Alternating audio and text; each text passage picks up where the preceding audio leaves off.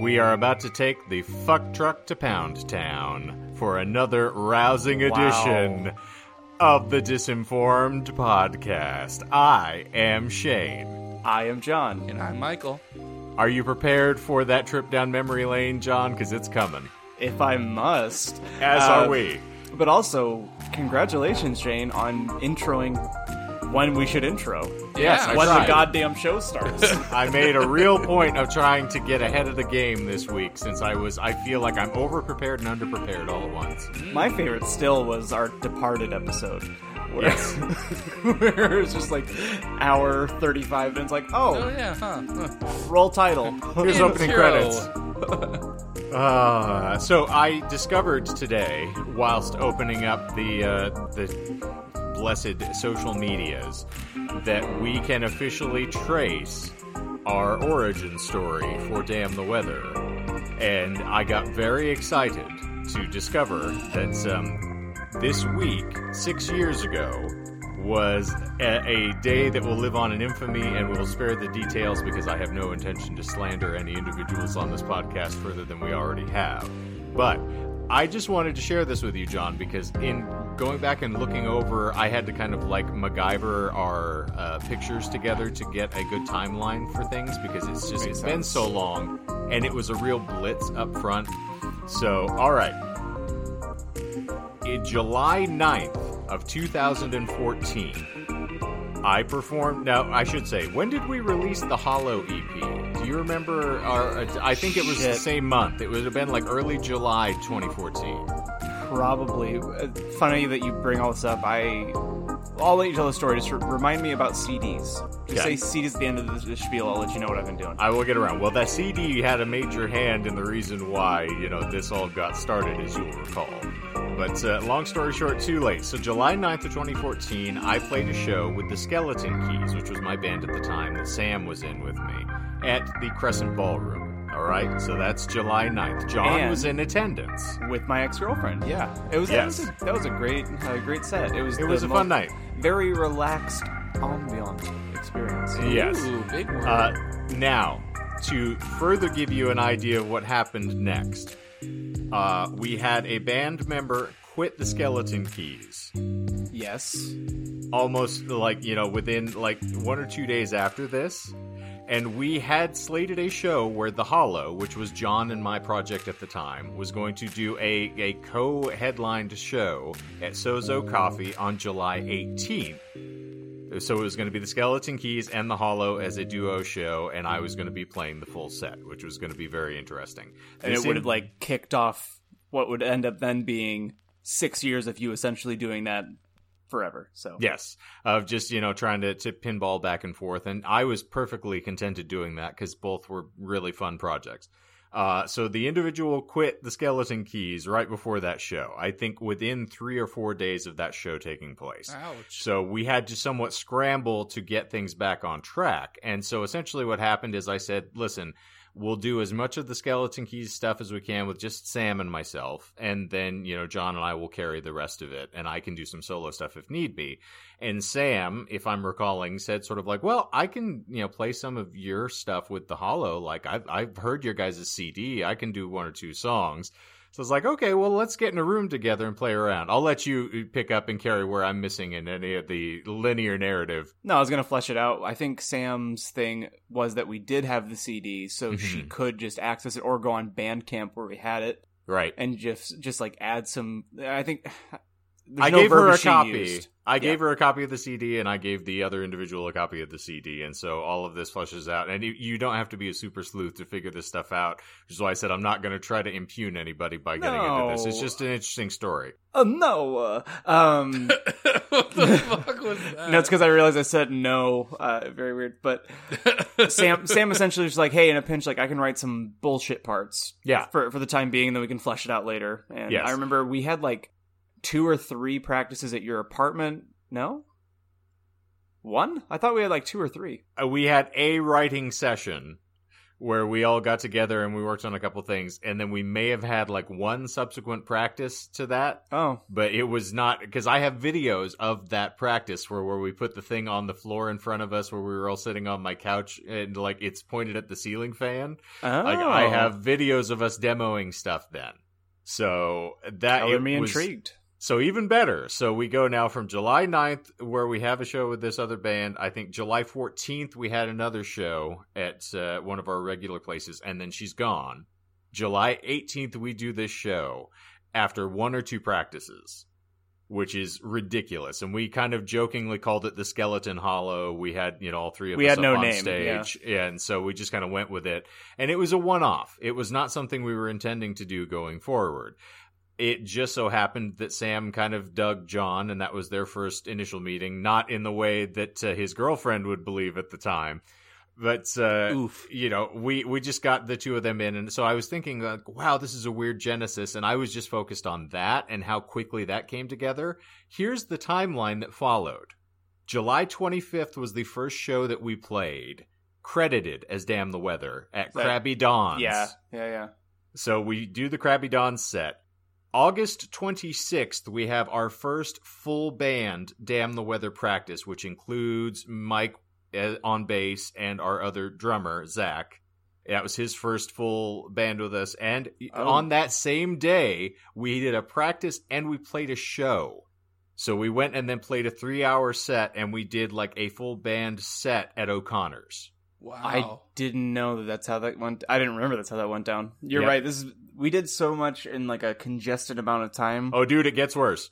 So to finish this up, August 30th, we do a Damn the Weather showcase again at the ASU Culture Clash, which was the downtown campus event that we were at. So less than 4 days later, we do another show. This is all trying to throw things together. We are working on material right now. So this is not like we've been together for months and we have this huge you have backlog like an actual of set stuff. set up. You've practiced it plenty of times. These were rough shows. Like thinking back on them, like I had fun in the moment, and I don't think back then I thought that they were rough, but then I put it through the filter of now, where Jesus Christ, I don't know how we were getting the gigs because we fucked through a lot, and it wasn't Shane. To Shane's credit, it wasn't Shane's fault at all. Like Shane, I would say throughout this entire time was the only like consummate professional, the only person who would remember all of his parts and sing all the right words and hit most of the right notes. Because we're human, we're gonna fail here and there, but especially Sam and myself, like we fucked up left and right. And Sam, well, they weren't technically like her songs, so she didn't have that emotional pull to be like, right. Oh, I know what this feels like. Oh, sorry, that's fair. I know what this feels like. Yeah. But it's always embarrassing when you're the person who wrote the song and you're the one making it sound as far away from what it should be. Well, I wasn't trying to, make us fuck the corpse before we put it in the grave. I just am saying, so yes, we were, really doing this on the fly. There was not a lot of like pre-planning to get into this. Now, August 30th is that show at the Culture Clash. September 3rd, we do a radio interview with the Blaze Radio for ASU at the time. First time I'd ever done anything interviewee. So we go do the radio thing. September 7th, we do our full band debut, Electric, at Sozo Coffee, which is the infamous Mustache Has an Attitude Problem night. Yeah. September 8th is our show at Crescent Ballroom, opening for a change of pace at their reunion show. Jeez. So throw this into perspective. We went from July 18th not even being a band to September 8th opening for one of the biggest local acts in Phoenix at the biggest local venue at the time, Crescent. It's barely over a month. And what's funny that in the background throughout all of that, so you can just list the shows, but it was more of a job than our jobs throughout that time. Of course. Because we were taking photos. Yeah, we had a photo shoot. We went and recorded too. Yep, we went and recorded Speechless at the time. Yeah, because we had to have a single. We had management, so they were saying like, "Hey, like you're playing this big show. It's going to be your actual like debut show, like big show. So you have to have something that people can find you on. You have to have a streamable by that point. That makes sense. So that's how we got connected with the guy who recorded 7 of the 10 songs or 11 songs. Yeah. For our concept album. Like, we met him through that time when we didn't even know what we were. So the song that came out then is drastically different than what you can hear now. It's still on YouTube, so you can check that out. And he really has been one of like the defining sort of sources of our sound as well. He's kind of, as much as the band has crafted the sound, he has kind of helped to influence how we approach songwriting, which is really great as well. So kudos to our good friend Dan, who's a marvelous man and who I have a sort of a, openly man crush on. Likewise, he's a hot piece. He's incredibly stunning as a gentleman. I'd just cuddle on up to that. It was really hard to eat lunch with him because I'd be going to take a big bite of something, but my dick would just be so hard from looking at him. I was going to say his bicep just muscled you out of the way. That escalated a little bit quickly. It normally tends to with us. It's a reference, so if anyone gets it, it's all yours. So I just if anyone gets the reference, you got the reference. Haha. All right. It was really interesting in looking back at sort of the significance of this month and the significance of the date, running into this odd confluence of events that brings all of us together. And we really threw this thing into motion ridiculously quickly. Yeah. I have nothing else to add to it, but yeah. So Agreed. The reason I also bring that up is because we are on the threshold here of another important anniversary ourselves, in that we are about to hit our 52nd episode soon, which will technically be, if we're going on counting it as, release a week for a year, that would be our 1 year anniversary. Though technically our first episodes, we released 6 at a time, and that was September 8th. Of Something last like year. That. Yes, yeah. I looked at it this morning. It was September. Oh, okay. Then I agree 100%. So we're coasting up. So we have to decide what we're going to do for an anniversary show, if we want to consider the number of the anniversary, or if we are going to go with the actual date. But I'm more inclined to the episode end. I like the episode. I think the number makes the most sense. Mm-hmm. I think you got to do something exciting and you got to do something different for the anniversary. So I feel like we should orchestrate having a fourth person on the anniversary audio episode. We've done a guest now on YouTube, Sam. Thank you again. You're not going to hear this, but I think she gets like a 10 episode immunity from us, disparaging her character. No, not even close. Never. But yeah, maybe we can brainstorm a fun. Maybe I have it. I think I have it. Let's see if we can orchestrate it. Maybe we can have Duan on our 1 year episode. He is famous in and of himself. So I saw him Thursday of last week. I got to see his new place. We social distanced. Yeah. How can you do that while peeing into each other's mouths? 6 feet. Surprisingly well. Yeah. 6 feet. All right. If you're closer, you wear a mask, but as long as it's further than 6 feet, right? Listen, if you've ever been in Catholic school for a semester, you know how to do that. There we go. Hey, it's Shane. But while we were hanging out, he got a microphone delivered to him, a USB mic. Oh. So if we could coordinate, and actually, yeah, he's using GarageBand, and he's running it through a tablet. So he could zoom in with his phone and run the tablet and send the audio. We don't need to start, laying the thing out for everybody to listen to. But that's an idea. Yes. Yeah. Well, yeah, that's great. The reason I also broached that as well, to keep cutting you off, because I can see fine. that you're just desperate to get your dick in here, and I'm not going to let it happen. The reason I stumbled across this is while I was looking back, I figured out where the birth of my immortal was on this podcast. Oh? Episode 1. No. 3. Close. Episode 2. Oh, LaVeyan Satan. It all comes back to LaVeyan Satanism. We were talking about Satanism, and Michael claimed his only exposure to Satan was through this really horrible fanfic that he had read, My Immortal, and they were Satanists.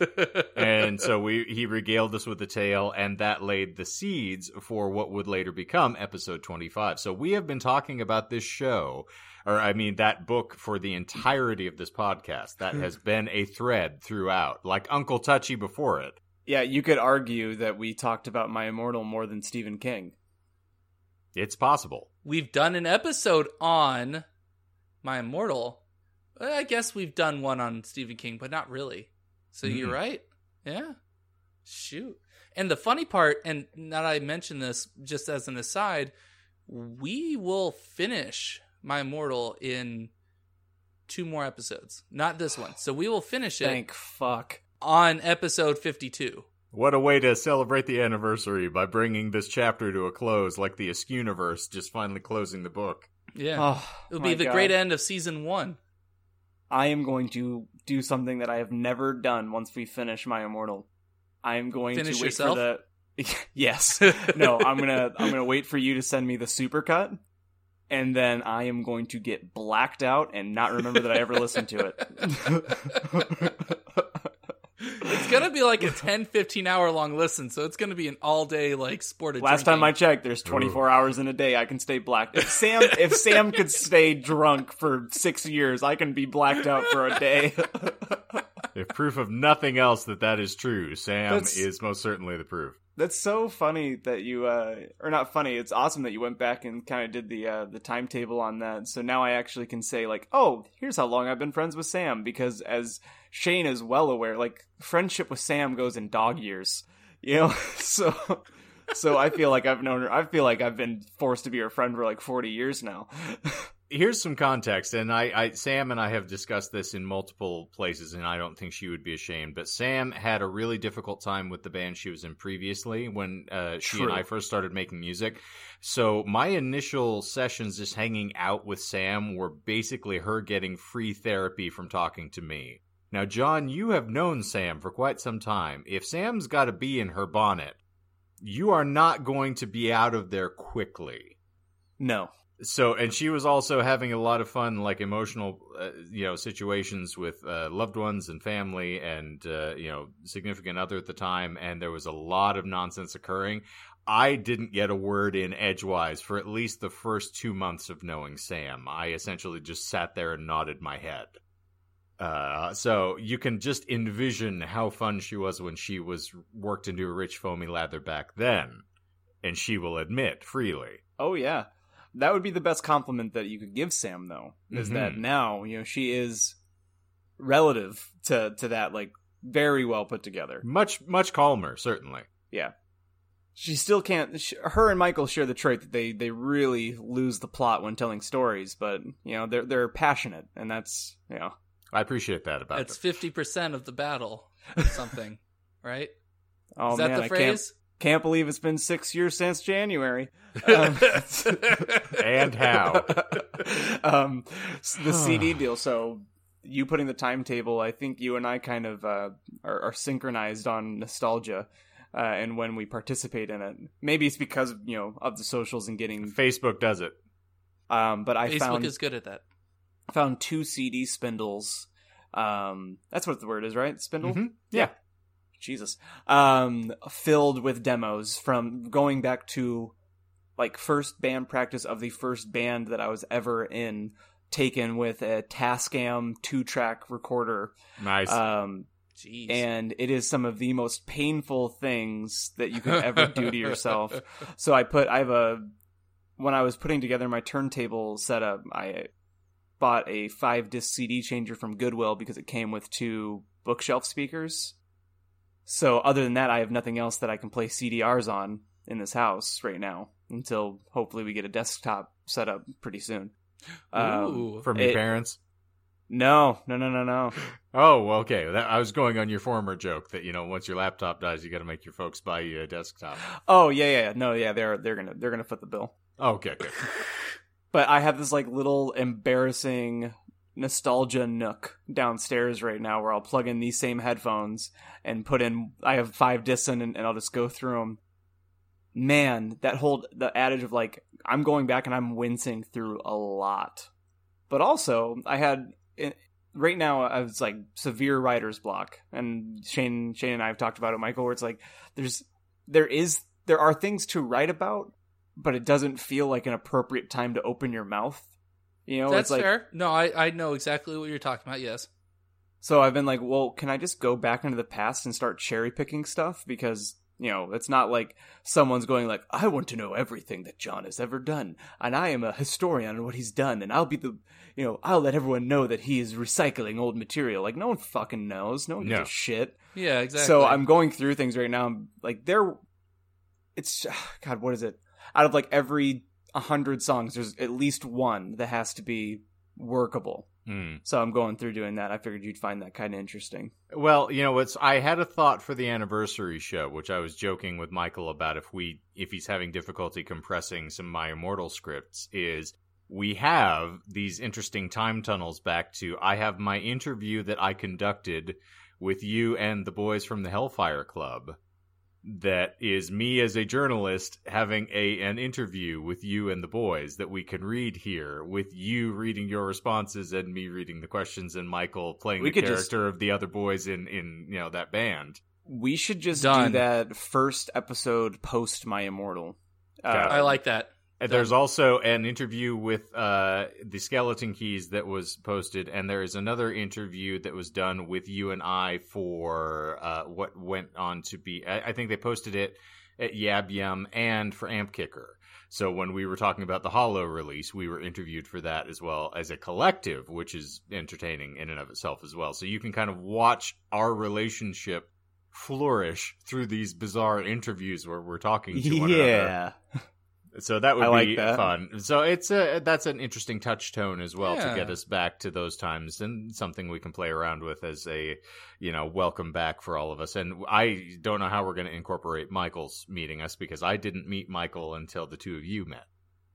Well, the readers can pretty much just assume that I don't remember it because I was probably blacked out, because there have been plenty of times where we've talked about you guys having a show and me being drunk for it. So that's pretty much the extent of our meeting. So you and Sam are kind of kindred in that regard, except she was playing the shows and you were watching.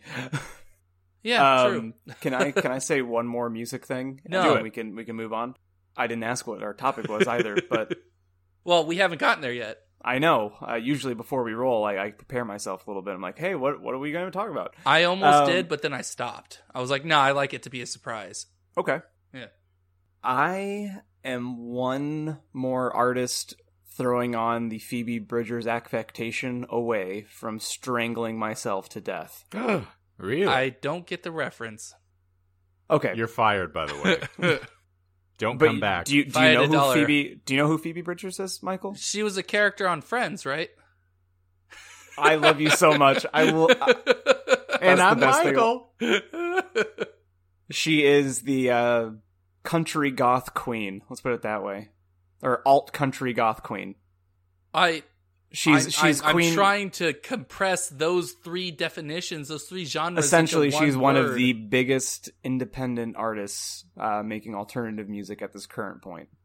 And she, as anything, when someone rises to that level of fame and adoration, artists are influenced and start writing material that is reflective of. You follow the trend, basically. That's a very nice way of saying that people copy her work. And it's not even her style of writing, but lyrically, a lot of people have jumped on that same board. Mm-hmm. And it's so hard to articulate this without coming off as like a neckbeard. Because to preface it, I love Phoebe Bridgers. I love Better Oblivion Community Center, Boy Genius, Julian Baker. Boy Genius is amazing. Yes. Lucy Dacus, like this whole lane is amazing, and the songwriting is god tier. And I'm not arguing that. What I'm arguing against is originality dying with people trying to capitalize off of successful acts. That's right. It's the way that it's been. This is almost a perpetual state. Music is sort of like the Ouroboros. It's a self-cannibalizing creature. You're absolutely correct, because the last time I felt this way was the pop artists putting on what I called the Halsey affectation. Yeah. Where like you can hit, and the same can be said for Phoebe Bridgers in the same regard, but you could hit like a Halsey radio station on Pandora or Spotify, and within probably 15 minutes, you're like, oh, I haven't heard this Phoebe song, or I haven't heard this Halsey song, and you look down, and you're like, oh shit. But I would say like a good example of someone like who's akin to but not riffing off of would be acts like And I'm not just saying it because we got so close to being able to play with them, but like Great Grandpa, where the new Great Grandpa record, Four of Arrows, it fits in with the oeuvre of like Phoebe Bridgers and Lucy Dacus and Julian Baker, where being unique enough in the vocal timbre is, you can tell you're just singing how you would sing. And you can tell the difference between that and somebody who's, putting some flourish on to sound a certain jumping way. On the hoe train. Yeah, someone who we used to be involved with on Instagram chats, on group, or the big chats on Damn that we've talked about. Yes. Who puts on that raspy voice, but I'm a girl, but it's a raspy, and I'm... So this is John's Janis Joplin impression. We hope you enjoy it. I'm sorry. I don't know what triggered it. Actually, I don't either, but it's an interesting wormhole to go down. You know what? Off air, I know exactly what triggered it, and I can tell you off air. All right, I'm prepared for it. The funny thing, like, I always hesitate to toot our own horn, but it's something that you and I have talked about frequently, and it's not being self-congratulatory, just saying that we have heard it either parroted back to us so much, or we've said it enough that we've sort of managed to incept people with the concept, is we don't sound like anything. Whenever someone tries to come up with a correlative for us, they're like, oh, we're schizophrenic. They don't have that immediate band. Like, every time someone compares us to a band, it's different. There's never been that where, like, the Sam's former group, every single bit of feedback I ever heard about them is someone was always jumping up and going, oh yeah, they sound like Paramore. Yeah, it sounds like Paramore. And it's just this kind of perpetuated state where we are we're so schizophrenic with what our own inspirations are, and we don't tend to write in this way that feels like we're just kind of churning things out of the conveyor. So I've never had anybody come up to us that gives us a similar comparison where it's like, oh, you sound like this. Never once has it been the same thing. As a fan of your music, I agree. It is very difficult to explain to people what you sound like. The best thing that I usually go with is a lot of your music has almost an existential angst to it. And when I use angst, I don't talk about teenage angst. I talk about like an adult version of angst, which is almost paradoxical. Porn. Kind of, yes. But like, when people ask me how you sound, that's when I kind of just shrug and say, well, and I list your instrumentation, and I'm like, and they do a bunch of different things with it. So it is very hard. Yeah. So it is very difficult to explain to people. Like, I can give an idea of the overall, like, quality, quality. I say you guys are good because you are, but the content, yeah, exactly. But I say the content is that sort of vibe, but the musical genre, I can't put a finger on it. And the reason that I take that as a compliment is because we haven't changed our voicing the entire time. Like from day one, 6 years ago till now, we have approached, I was going to say something that makes it sound like we haven't grown as songwriters or musicians, which isn't the case, but without taking away from it, like, we haven't drastically departed from the mission statement, and we haven't gone out of our way to sound like something we're not. And I think that's what I was trying to say is, if you're an artist and you start out with a particular timbre to your voice, like let's say it's Paramore, you don't magically go from sounding vocal timbre to Hayley Williams to then sounding like Phoebe Bridgers within 3 records. Like, that is a conscious decision to emulate, and that's what bothers me. Here's the thing. I think what you're trying to drive at is our inspirations are fuel for our machine, and it somewhat just sort of pushes us forward as far as what the soundscape that we hit is, and that's instrumentation or other things. But we're still essentially us to our core, as opposed to us just sort of like following the trend and jumping on the bandwagon and riding it until the next one comes up. Because you can see, like, when the White Stripes came out, they're immediately churned out 40 to 50 other bands that all had like 2 members. And tried to sound really gritty and not really well produced and just sort of thrown together. So it was all energy and enthusiasm as opposed to being this cultured and cultivated sound. Like, you can watch these touchstones occur. Anyway, we digress as per usual. I think we can call the first 30 minutes of this episode, Shane and John jack each other off into each other's eager mouth while Michael watches Isn't that every episode Earnestly. that we've done, honestly? Yes. You were mentioning like core. Have you guys heard of cottagecore? No. Yes, it's a type of aesthetic. Yeah, so someone finally. I think I butchered that word. No, No, you you got it. You got it right. Oh, cool. I haven't had to drink anything yet because of you today. Ah. Cottagecore, and I'll show a picture to you guys, and Shane, I'm sure will be able to like articulate and describe it well. Oh, no. But cottagecore looks something like just a blank screen. A bright screen. You see, like that kind of like patterny dress. I was like, you gotta kill the light a little bit. Here, Yeah, hold on. Make that bruh. work. Like, Hold on, we I aren't was- that technologically advanced. I You can't was- shove your phone through the I was TV watching a podcast on my phone earlier. I was watching porn earlier. But like stuff like that, people It's- like wanting to look that it's way. like but a it's cottage. That looks like a It's- park. Oh, But- okay. but like that kind Oh. of dress. All right, I see what you mean. They're sort of Yeah. like a flowery kind of sundress or things with spots or Like older timey rustic, very Yeah, rustic. If that would have cottage-esque. been defined back then, the catsuit story of mine, that woman, All right. cottagecore was her aesthetic All right. when she wasn't wearing a catsuit and having a butt plug in her. That's I mean, such a as is the that's such a fashion. 180. Because I'm now picturing her like Yeah, Little hide the House on the darkness. prairie, and then like she takes off her like top layer of clothing, and then it's a fucking cat suit. With a Michael, butt plug. she was adorable.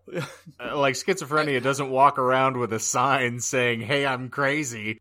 You don't wear a Rorschach mask out into public Yeah, and just fair- watch everybody. fair be point. Yeah, Like, James that is a fair McAvoy in Split has a wardrobe that he has to change between, and the voices change as he changes the clothing. So, Michael, Split is a movie by M. Night Shyamalan. Oh, I quit.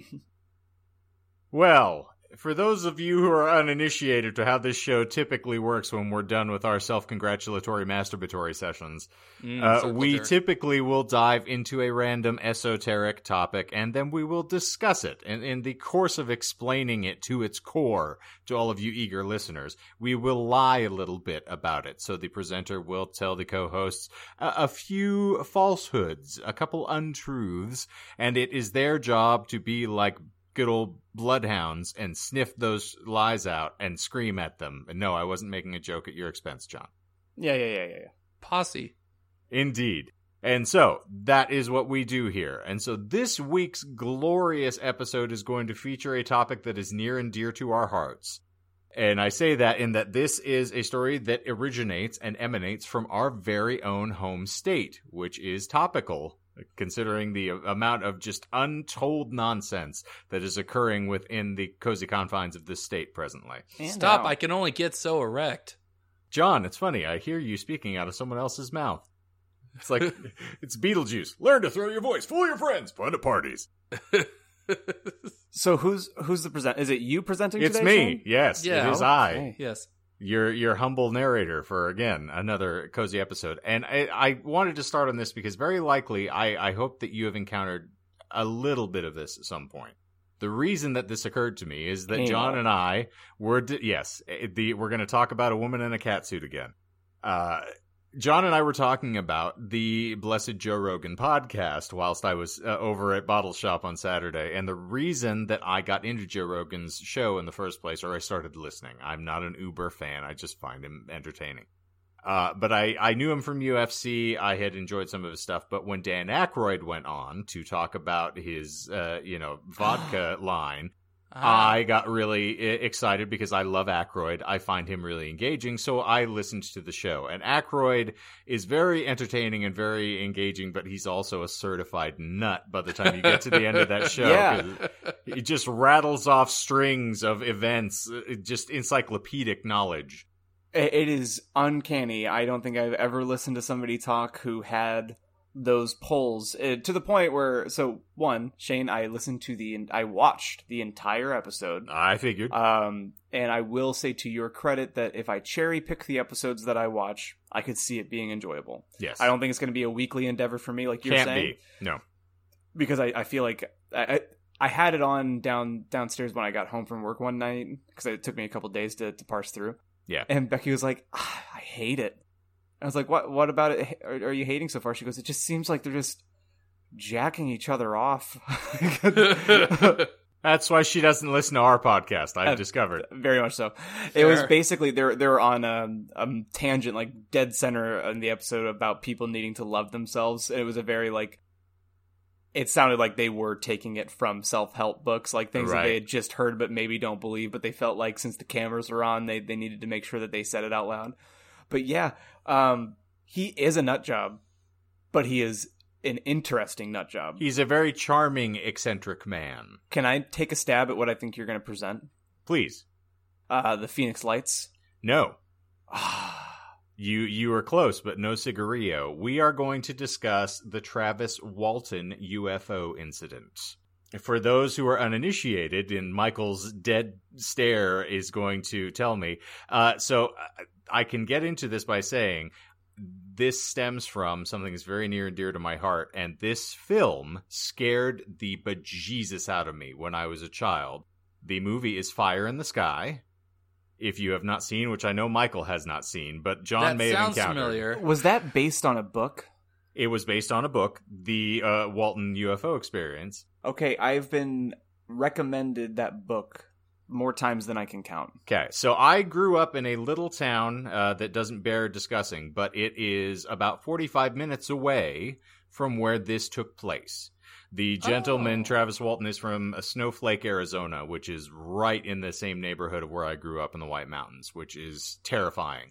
Also, the dates of this sort of fall into some family anecdotal joke here, but my sister, when they were bringing her home from the hospital, my mom claimed that there was some sort of a light that followed them intelligently for probably 20 minutes, and they weren't able to tell what it was. Now, my folks are not UFO freaks, and they're not those that would, sort of put this into your brain of going like, well, we believe that something followed us.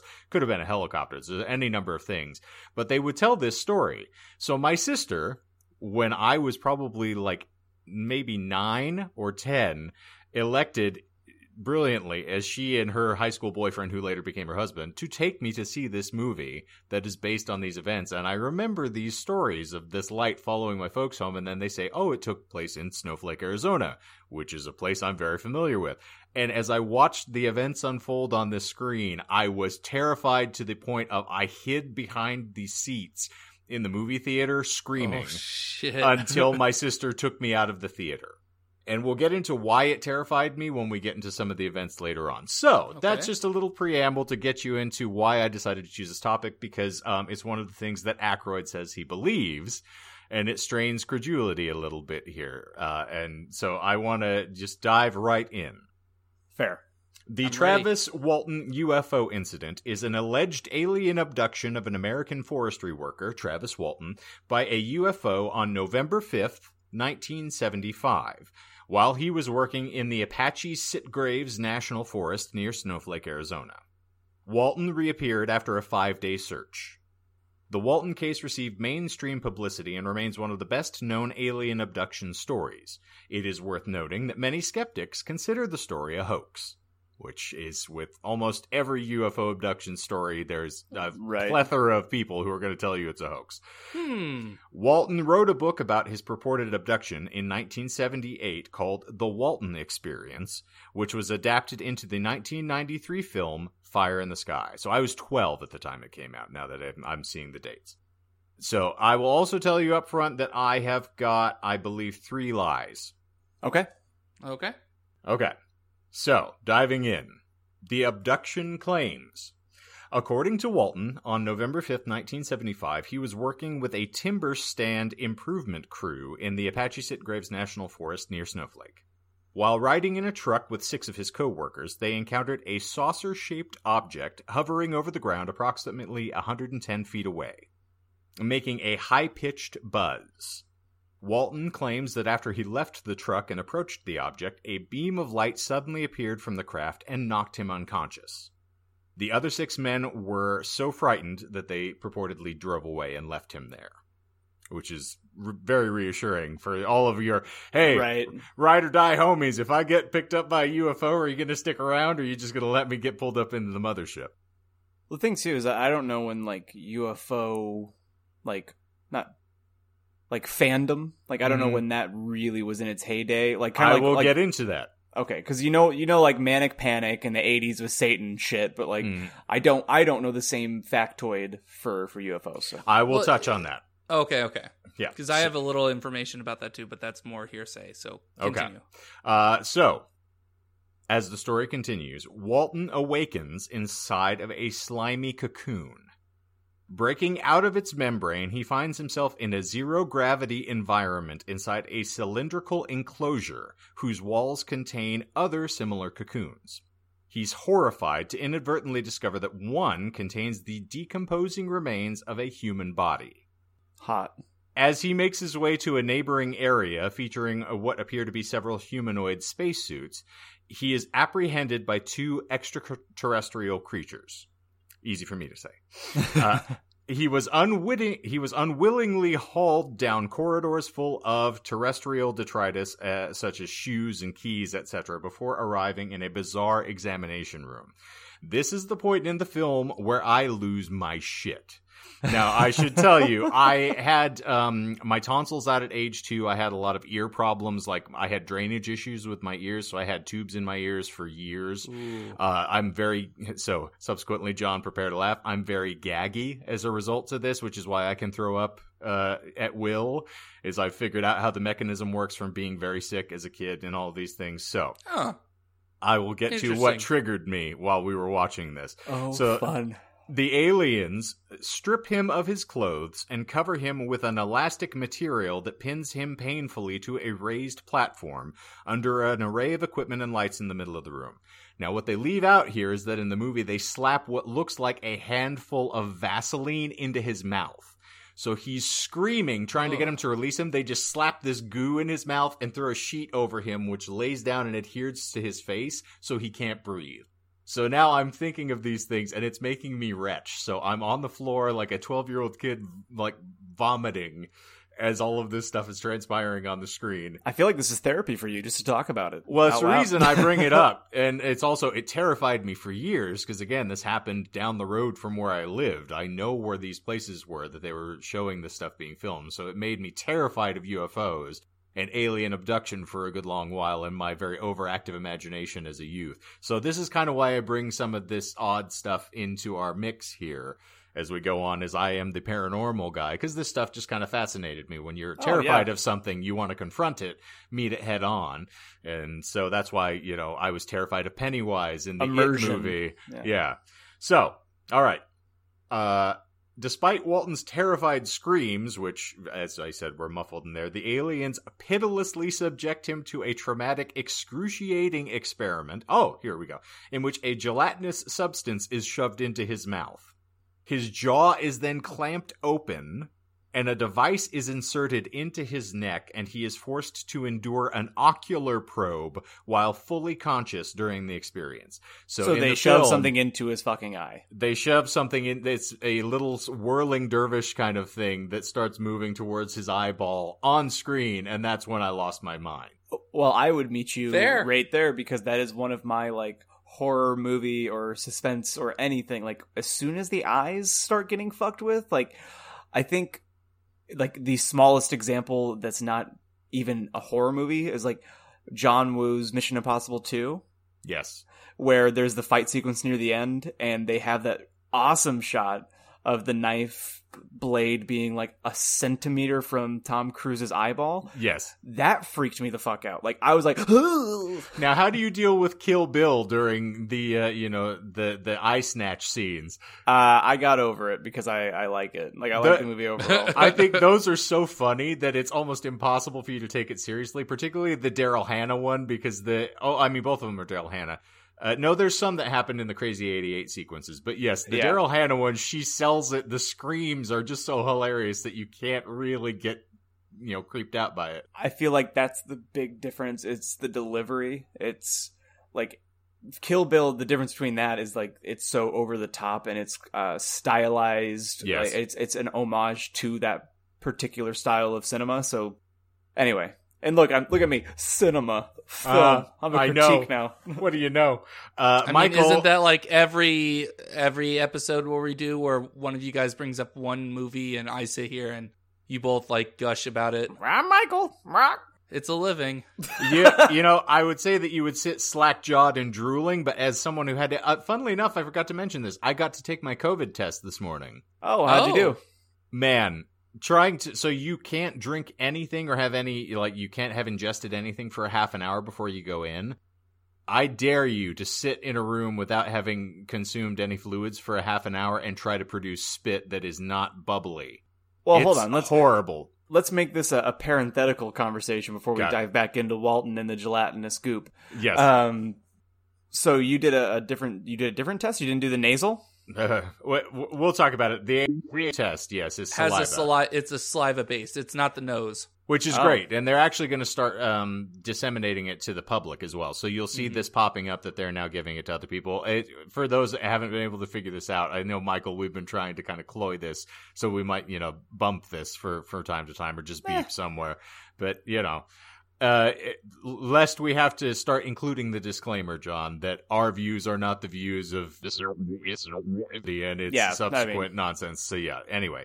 But yes, you have to sit, and they give you a little vial and a drinking straw that is wrapped up, and you have to sit and spit into the drinking straw to try to get at least this much fluid in there.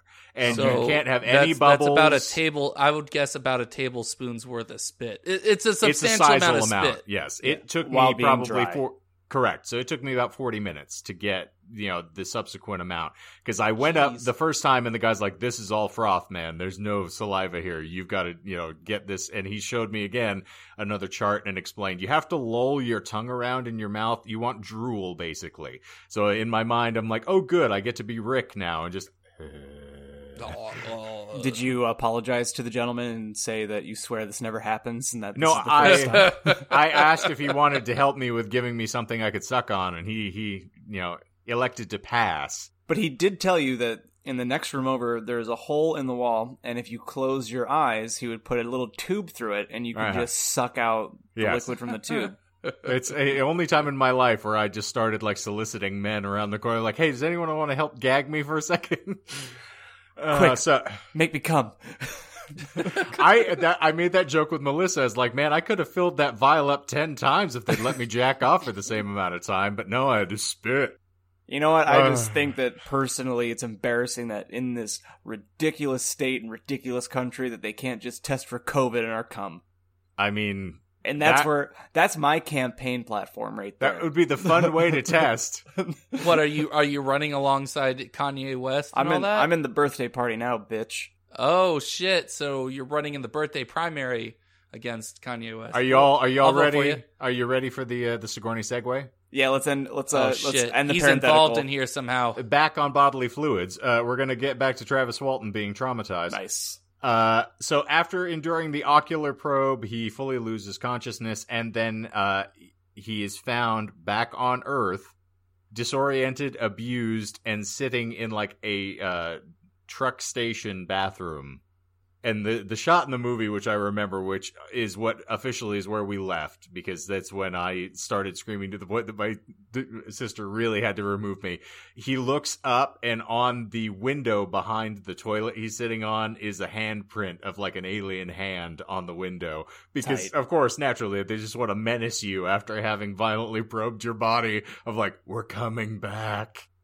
So I lost it. They had to remove me from the theater, and my sister went home and told my mom she owed her money for that. They had to remove me? Yeah.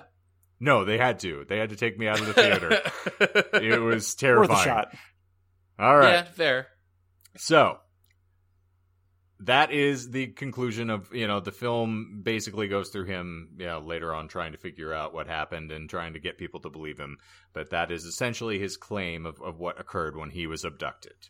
Now, so is the movie is that a big meat of the movie is the abduction, or is it more of a drama of him trying to get people to believe him, and that's 60 of the hour and a half. It plays back and forth. They actually intercut him trying to tell people what happened with the story of what happened as he's sort of remembering it, because it's not just lucid. He doesn't just wake up and instantaneously recall. Yeah.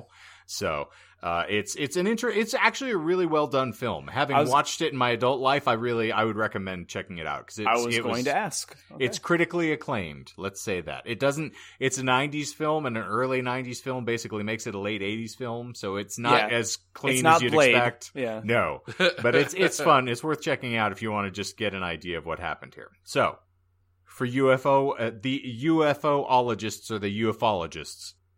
In the days following Walton's UFO claim, the National Enquirer, the source of all credible news in the United States, Indeed. Awarded Walton and his co-workers a $5,000 prize for the best UFO case of the year, after they allegedly passed polygraph tests administered by the Enquirer and the Aerial Phenomena Research Association, or ARPO, or organization, sorry. Walton and his older brother and his mother were described by the Navajo County Arizona Sheriff as longtime studnets of the UFOs. Excuse me. Is the National one? Yeah, let's not forget that. But is the National Enquirer paying them? That's real. Yes, the UFO that is real. Of the year. Yep. That's ridiculous. Now, studnets, I'm going as it was an obvious typo in the newspaper that I looked at here. Okay. There were students of the UFOs. Oh, nice. I like it. No, here's flavor text. Here's a fun pull quote for you, gentlemen. I will do complete with our accent here. Navajo County Undersheriff Ken Copeland went on to remark that Walton's story in particular, there are too many things to indicate to me that it was a put-up deal. I don't know how it was brought off, but I just can't buy the story. Seems to me that boy's been getting friendly with the weeds while woodcutting. Right. Just getting friendly with the weeds. Bless I like that. It's great. I want to keep that in our lexicon. Done? No, how many weeds have you been friendly with? Indeed. While you're weed cutting. How you been cuddling up with the weeds up there in Arizona? So I just picture some guy on like a twin bed, and he's got like a couple of bushes just like on the bed with him, and he's like spooning them. He's like, "Shh, hey, I'm here. Leave me alone." Fuck us, ficus. Come on. Oh, that's the way to get the real poison ivy right there. It's just loving the weeds in Arizona. Anywho, is that quote real? Is the quote real? Yeah. Is the quote real? Is it bullshit? Is it a bullshit quote? Half of the boy getting friendly with the weeds is a Shane thing. Ooh! Well done. Ooh, you picked one in the wild. Well done. It's almost too much me. I was worried throwing it in, but I was like, it's fun. Why not? We'll throw it in here. I loved it regardless. I want to keep it as like a thing. Just get friendly with the weeds. Indeed. Speaking of which, you've already missed one other, so you have one remaining lie coming up. So that's fine. All right. So the initial saying there are too many things that indicate it was a put-up deal. I know how it was brought up, but I just can't buy the story. That was the actual quote. I added on Makes the sense. other. So, all right. Yeah. So some ufologists believe that Walton was abducted by aliens. UFOologist Jim Ledwith said for 5 days the authorities thought he'd been murdered by his co-workers, and then he was returned. All of the co-workers who were there, who saw the spacecraft, they all took polygraph tests, and they all passed, except for one, and that test was deemed inconclusive. So, that is the reception here. Now, here's the skeptical reception. The skeptics consider the case to be a hoax, describing it as a sensationalizing part of the media and a put-up job to make money. UFO researcher Philip J. Klass, he's a classy fella.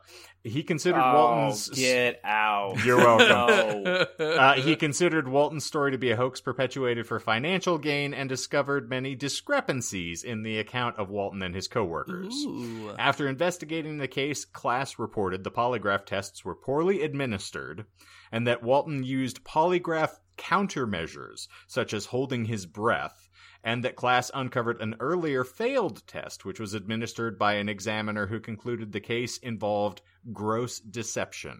Now, the polygraph stuff is going to be worth noting, so just keep that in the back of your minds for later on, because this is I have issues with polygraphs. It's going to rear its ugly head again. So, Science and skepticism writer Michael Shermer criticized Walton's claims, saying, "I think the polygraph is not a reliable determiner of truth.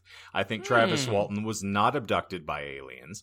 In both cases, the power of deception and self-deception is all we need to understand what really happened in 1975 and after." Shermer sounds familiar. Is that what Aykroyd brought up on the Yes, on the Rogan? Shermer is one of the people that they say is very critical. And so a lot of this is intertangled with the stuff that Aykroyd is kind of enthusiastic about. It's what made me think of it, was listening to the episode again, because I went back. That's also tangentially then related to, is that MUFON?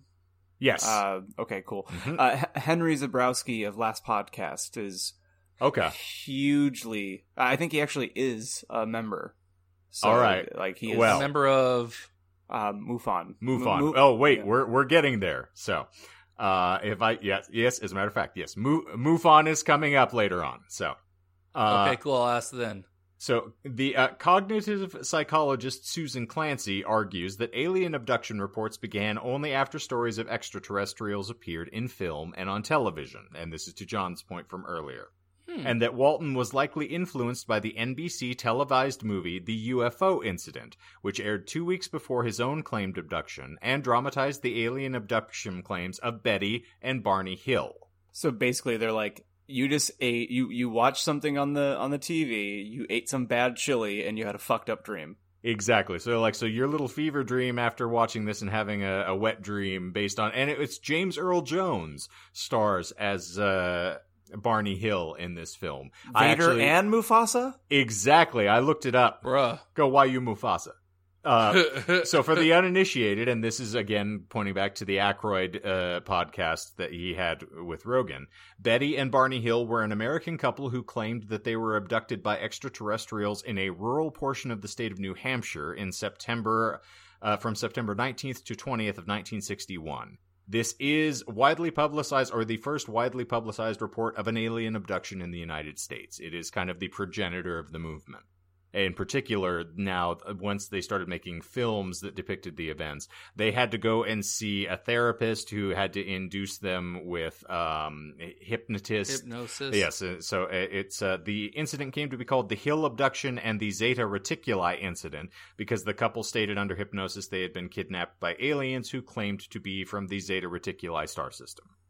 And there's a whole lot of stuff. Aykroyd gets into this on that podcast. So if you're interested, as a little tandem podcast with us, go listen to the Aykroyd Joe Rogan. You'll get a lot of sort of backlog with this as well. But it is it's what Aykroyd claims to be the most credible UFO story, because of course it's the original one, not influenced by pop culture or any previous stories. Right. And for Shane has been trying to get me to listen to a Rogan, or Shane and I have a back and forth joke with each other that I like Tom Segura and Your Mom's House podcast. He's Joe Rogan. They're both very long podcasts that debut every week. I think Rogan's every day almost, right? It seems like it.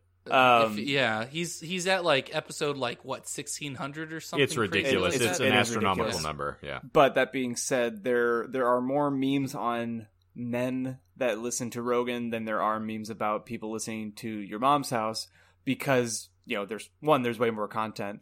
But as someone who came in thinking that it was not a joke, but I kind of avoid Rogan, I gave it a shot. I said it earlier. It's legitimately a good episode, and it's opened me up to watch other interesting looking episodes in the future. So definitely worth it. That's what led me down the rabbit hole of the David Fravor episode, and then got me onto the Bob Lazar episode, was the Aykroyd one, because they talked about his discussions with that. So this is what kind of pulled me into that topic. And again, as I'm illustrating here, this is something I find interesting.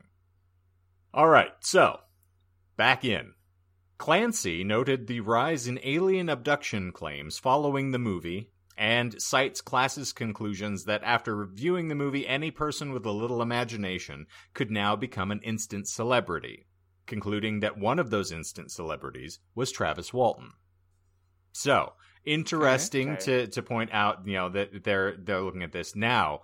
Furthermore, psychologist Benjamin Simons, who was the hypnotist who worked with Betty and Barney Hill in the mid-60s, then stated during a presentation to the Mutual UFO Network, or MUFON, in 1987 okay. that Walton's highly sexualized abduction tale is incongruous with a number of other accounts of the era, even though Barney Hill claimed that they penetrated him rectally with a device. So I find it kind of funny that we got off on this topic. He makes a lot Don't kink shame his abduction methods. He makes a lot of valid points here, though. So it leads him to conclude that the story was either sensationalized to make the story more provocative, or that the story was, this is a great quote, a Freudian cry for help from an exceedingly depraved subconscious. And that's not bullshit. That was a real quote. Please that is tell a me real that's not quote, bullshit. yes. Okay, cool. That's beautiful. I feel like at this point, my bullshit isn't even intuition. It's just wanting to actually believe that the things that you said are true. Does that make sense? Yes. Yeah, that's where the sleeping with the weeds. Yeah. Yes. Oh, now, I will goodness. say the quote is, yes, that is a real thing that Benjamin Simons said in my head.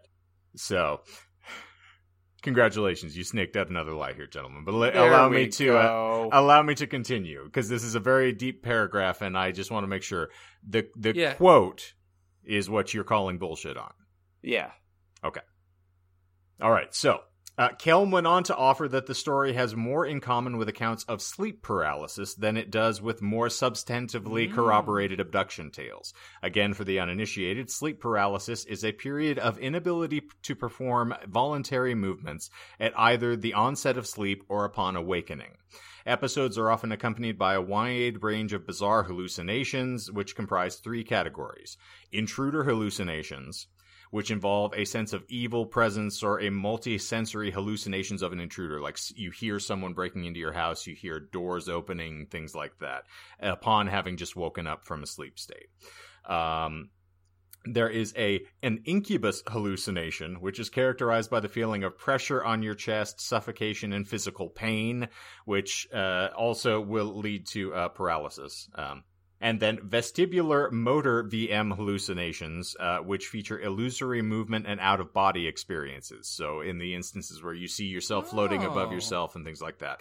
All of these are based on, just to, digress for a second, because I've studied a decent amount of this, individuals who wake up and claim, I felt like aliens were coming into my house because there was a really bright light and I felt like there were people around me and I couldn't move. Well, that's what sleep paralysis is. You will wake up from a dead sleep. Your body is basically still in a REM state, but you're conscious. So your body is paralyzed and it's not moving because it's technically asleep, but your brain is functioning. So there's a lot of these things that they will write off UFO phenomenon on because they have a lot of correlatives with dealing with sleep paralysis. It's really interesting. Interesting. Funny, actually. Well, not really funny. I get sleep paralysis. I have sleep paralysis. Oh, fun. So I have the intruder aspect. There also is an overwhelming sense of doom that occurs with that. That's just life these days, Michael. Well, yes, that is true. Yes, but that would be the case for me. When I was younger, I would have a lot more of the intruder aspect, especially when I lived in my parents' home. I lived with a Palo Verde, pretty much a tree in Arizona. The street lamp would always shine shadows onto the window looking into my room. So I'd always see that, but I would wake up in the middle of the night, not be able to move. It was that feeling of not being able to do anything or act, and then I would feel like there would be an intruder coming in. Nowadays, I don't have that intruder aspect. I just have the overall feeling of doom and that I need to move, which is it's hard to explain because it's not something I want anyone to experience. Right. But in order to explain it, you'd need to. It's a really heightened anxiety and sort of a sense of powerlessness, probably. Yeah, very, very true. I don't have it a lot, but I get it every now and again, and it's a very, very weird feeling. And it's kind of similar to what you're talking about, Michael. Mine, it feels like felt like someone was like talking, like a low, like it's almost like you're coming out of a dream, like in a nightmare, like you'd hear a deep rumbling voice. So it would be like that panic, like holy shit, so like what the fuck, and then you wake up and then you can't fucking move. Right. So the other things I can touch on here to just sort of further illustrate is the intruder and the incubus hallucinations typically co-occur. and are accompanied by fear, whereas the VM hallucinations seem to be more positive and involve feelings of bliss. So yeah, I had no idea. Sorry to interrupt again, no. because I usually do that, but I had no idea that the out-of-body experiences were also considered part of sleep paralysis. But it makes a lot of sense, considering that you don't really have any control of your body. So, of course, your brain would try and, rectify that and be like, well, of course you're not in your body. You're out of your body. That's why you can't move it. And it's this feeling of a spiritual separation from yourself. And yeah. So the sleep paralysis will also involve a full return to wakefulness during the REM-induced muscle atonia, where your body is still actively engaged in a sleep cycle, and your mind has returned to a wakeful state, which will typically account for the paralytic state often described by abductees.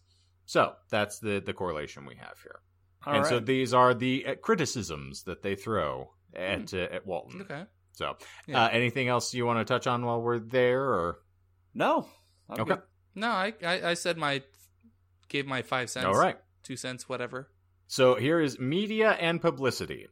In 1978, Walton wrote the book The Walton Experience, which details his claims and became the basis for the 1993 film Fire in the Sky.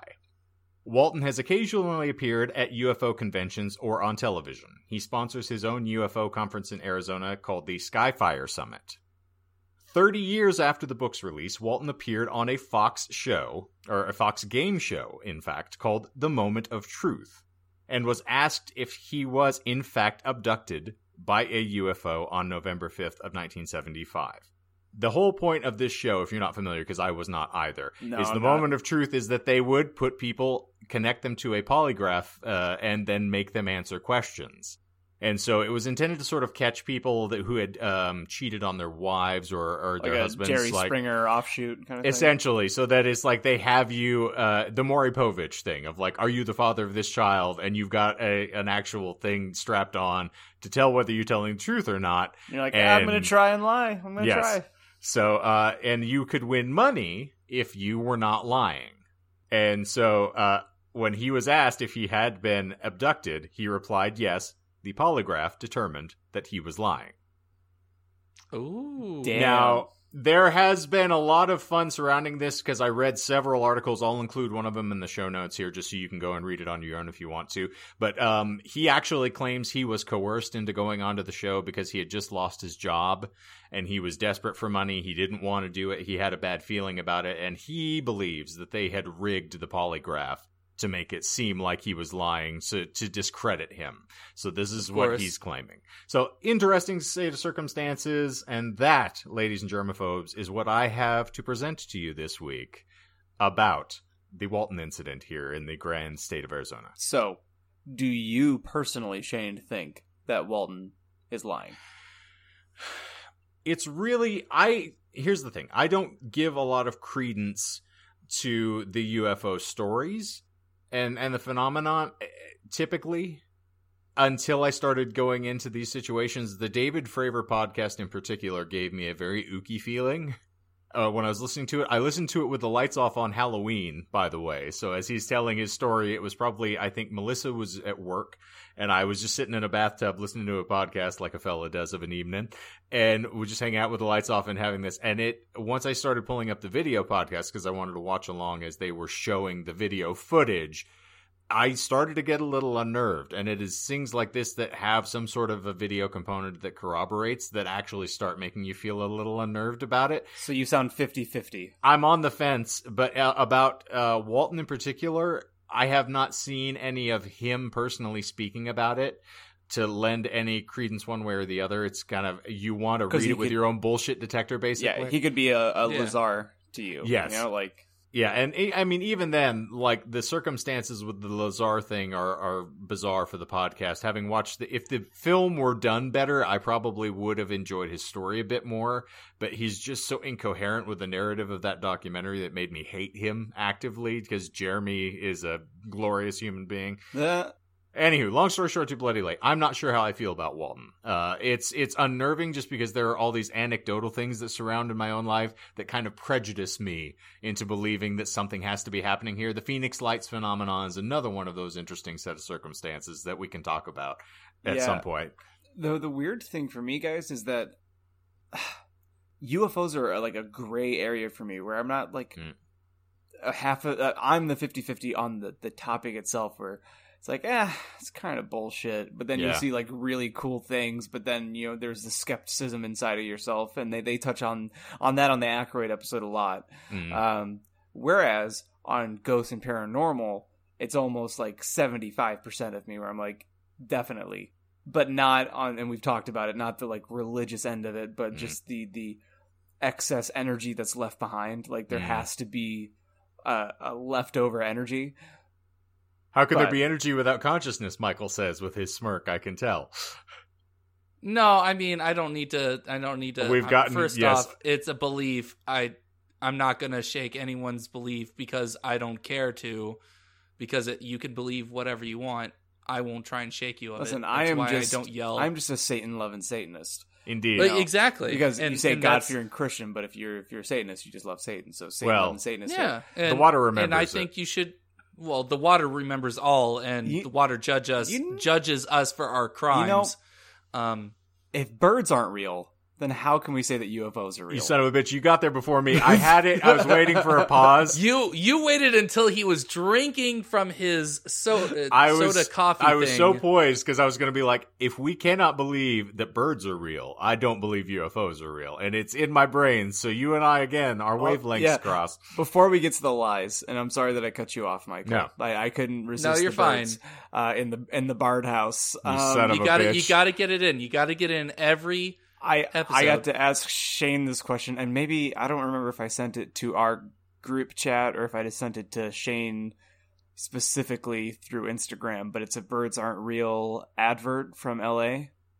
I think you sent it to all of us. I think sent it was in the... Oh, okay. I don't think I've seen that. I would have remembered if I saw something they like purchased billboard space in Los Angeles, and really some propaganda spouting. That's good. I like that. And that I guess I never explained where I got that from, and that's where I got it from, is the actual Birds Aren't Real organization. And it's a really great eye-opening thing that you should check out for yourself. Goodness. Wake up, sheeple. Wake up, it's feeding time. Sorry, let's get into these lies, and we should, even the ones that we caught, we should just recap them. Yes, I will give it to you. The reason being is that I gave you a gimme. Okay. So technically, you got partial credit on one, and then I'm giving you partial credit for Michael's. Because the quote was a fun, just throwaway. I didn't actually technically include that in my 3. So, you were just riffing in the moment. Yes, because I thought it would be funny because I'm trying to make this entertaining, so I threw that in as to keep the episode light. I'm giving you credit; it's a full credit, Michael. I'm crediting both of you with a lie. I was about to be like, no, this is bullshit. It's a little. I need to speak to the manager. You wouldn't know this unless you've seen the film and read. So this is one of them is kind of a cheap lie on me. So I gave you an out one way or the other. The whole depiction of what happened to him when he woke up is not true. So him awakening in the cocoon, going through all of that stuff, that specifically is kind of like a 2-part lie here. So him waking up, seeing the cocoons, that's... Yes. That's the bullshit? What his actual claim was... What is it a reference to? Hold on. So he actually claimed occurred is he woke in a hospital-like room and being observed by 3 short, bald creatures. He claims that he fought with them until a human, wearing a helmet, led Walton into another room where he blacked out as 3 other humans put a clear plastic mask over his face. Walton then claimed he remembers nothing else until he found himself walking along a highway 5 days later with the flying saucer departing above him. Okay. So, I like the lie better than the truth. This leads into the second half of what the lie basically is. I'm calling this whole thing as a single lie amongst itself. You could call it 2, basically.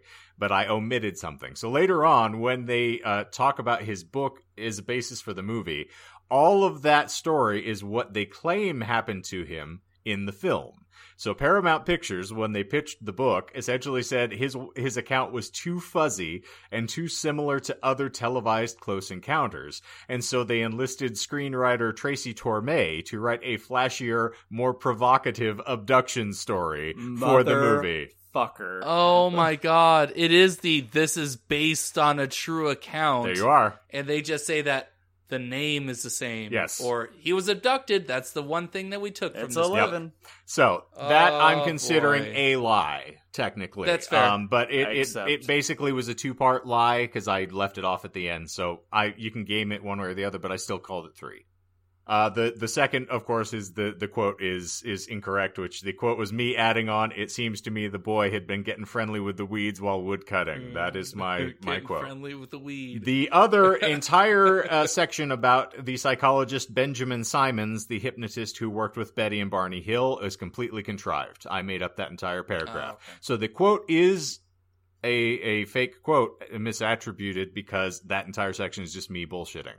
So no one ever. So we got part of the lie. So technically, you smell the hint of the lie, and that's why I clarified the quote is what you're calling out. So yes, technically it's wrong, but that entire section is made up. So and what were we covering in that section? My including the gentleman Benjamin Simons giving a speech to MUFON in '87 never happened. He was not involved in this at all. He never tried to discredit Travis Walton. He doesn't even know who Travis Walton is. He may have been dead by the time Walton put his story out, for all I know, because he was helping the Hills in the early 60s. Around 64 to 65 is when he was actually working with them. So all of that stuff, meaning he was pointing to sleep paralysis as being the thing he actually was enduring, my discussing sleep paralysis, bringing all the other stuff in, saying it was a more sensationalized abduction tale, that it was incongruous because it was overly sexualized and an expression of, a depraved society. That whole paragraph is Shane. You made Michael admit to his sleep paralysis, all for naught? Well, it is something that is commonly they would discuss if you are, a student of the game as far as UFO abduction goes. A lot of psychiatrists and psychologists point to sleep paralysis as being the common thread and the reason for them believing that they've been abducted.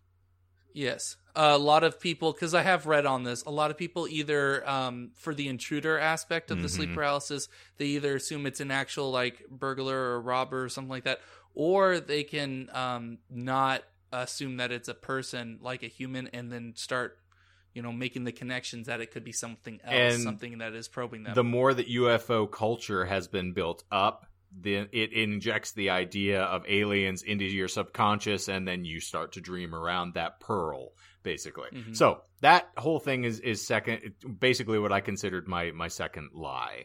Okay. I have to give you credit because you took an account that seems on its own pretty pedestrian. And bland. And yes. Oh, I woke up and there were 3 bald men and a dude with a helmet that were operating, and they put him. It wasn't even operating. They put a mask over his face, and then he woke up. Yeah. Oh, cool. Yeah. Thanks for the story, bro. Mm-hmm. Sounds like you had a fun night on shrooms or something. Not like getting abducted by little green men or giant gray aliens or something like that. I heard 3 more interesting stories than this when I was waiting to send off our Damn the Weather packages at the post office today. I bet. I'm not kidding. I really bet. Yeah. So long story short, too late. Those are essentially what I would consider to be the 3 lies if we're going to incorporate the quote as well. But that's the one's a 2-parter.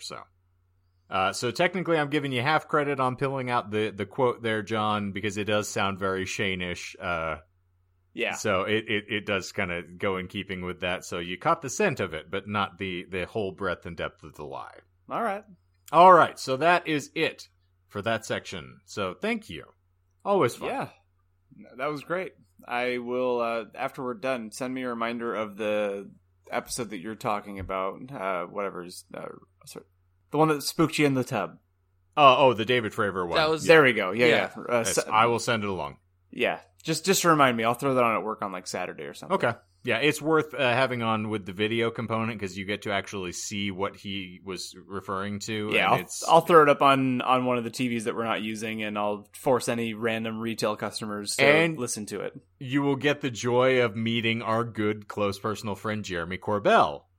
Oh, okay. We're gonna have a 43% John here in next episode. Here's hoping. That would require feelings. Can I also point out, I was talking about this with Melissa the other day, and I was relishing the number of changes that we have gone through in our group chat to the title of our group chat. I think if the listeners who are following the show will appreciate. So we started out for a long time as like podcast. Just the disinformed or podcast. Yeah, it started off just podcast. Yeah. And then with like an exclamation point or something. We have now morphed within the last couple months to be the Jeremy Corbell podcast, the Uncle Touchy podcast, and now we are officially titled the Birds Aren't Real podcast. Yeah, and what's my favorite part, more because what they say is that a picture is worth 1,000 words, is the icon. Like, we troll each other and change the picture nonstop, but mainly it's at my expense for the most part because of all the times my Zoom meetings freeze, or my Zoom freezes on the meetings, and Michael will take a picture of it, and then by the end of the episode, that's our new icon, is me looking like a moron. And I got Mike last week, but then also I've been rewatching the Sam Raimi Spider-Man movies again, and I was watching the infamously terrible, and this will segue into the next segment of our show, I was watching the infamously terrible third installment, and just happened to find just amazing pictures. I showed Shane in person on Saturday the things that I found, but the image that is now our group chat photo is emo Tobey Maguire, but zoomed in to a ridiculous degree, making like a pouty face. But I kind of live tweeted watching Spider-Man 3 to my tens of followers, and I found it most likely the best things that happen in life. It was just totally organic. I'm watching the movie, and let's see where it is. Here we go. I'm watching the movie, and I pause it because I have to get up to pee. And it's the scene where Peter Parker and Harry Osborn are in the mansion. It's after Harry Osborn has amnesia because he got into the accident, and they're looking at a portrait of Willem Dafoe's Green Goblin. Yeah, Green Goblin, Yeah, but him, whatever. And the framing of the picture, it's Tobey Maguire. There's a picture in the background that's not the portrait. It's like it's a sign. And the cinematographer either caught this and thought it was hilarious and left it in, or didn't catch it, and I don't know which is worse. Mm-hmm. But it's cut off from the whole statement, and what it reads is Anal Street Broad. I shit you not. It says anal. You're gonna have to You're gonna have to somehow put this picture in the show notes. We'll put it on our the Instagram listeners. because we do need the traffic. So let's add that in. I like Here, it. while we're on the topic, we'll do this in live time. I screenshotted it, and boom, it's in the Birds Aren't Real podcast chat. Do I really Bless have you. to? Okay. Can I just, for the listeners who didn't get to take the visual ride with us here on the glorious circuitous route that is that, have you ever watched your grandfather try to look up a website? Oh shit, is that what I looked like? That the finger pecking of doom of like every time John pulls his phone up to look at something, I'm like, oh Jesus, here we go. Grandpa Simpson's all right, trying to find porn again. 60 years from now, we'll Anal get there. treat broad. Okay. Anal treat broad. Yes. Love it. I know All that. Hold on, new segment. No, stop with your Twitter shit, John. Yeah, we're done. You had the perfect Listen, segue. I'm going to tell you, the Jurassic Park updates from last week went over like a fart in church, so I'm not engaged with this anymore. The Velociraptors have figured out how to hold a gun. Boom, it's still a segment. Fuck the Velociraptors. Fuck them in the ass. Well, You're done! You're done. no, what is You're it? You're canceled. from last week. It's not you're done. It's your boosh. You're bunst. You're bunst. Or Your bunk. Your bunk. There we go. Sorry. Ya bunk. Oh yes. Hey From the guys, silver dollars. I'm fucking trying. Okay. I appreciate that. All right. And it shows. Yeah. I accept that. Yeah, I accept that. All right. We're all just trying. John, though. please. We're all just Sigourney, trying. segue us away. Michael, Yes. are you a voice actor? No. I'm not a voice actor. Shane, have you worked as a voice actor? As a matter of stern fact, I have actually been paid to use my throat before. You sound just Ooh, sexy enough to saucy. make that work. Indeed. So for the last 1800 years, we have been doing a little tag on to the end of every episode where we are making the unofficial audiobook that no one in their right mind has ever asked for the world's worst fan fiction titled My Immortal, written by Tara Gillespie, better known as her counterpart, Raven... Ebony Darkness Dementia Ravenway. There we go. Thank you. So sad I know that.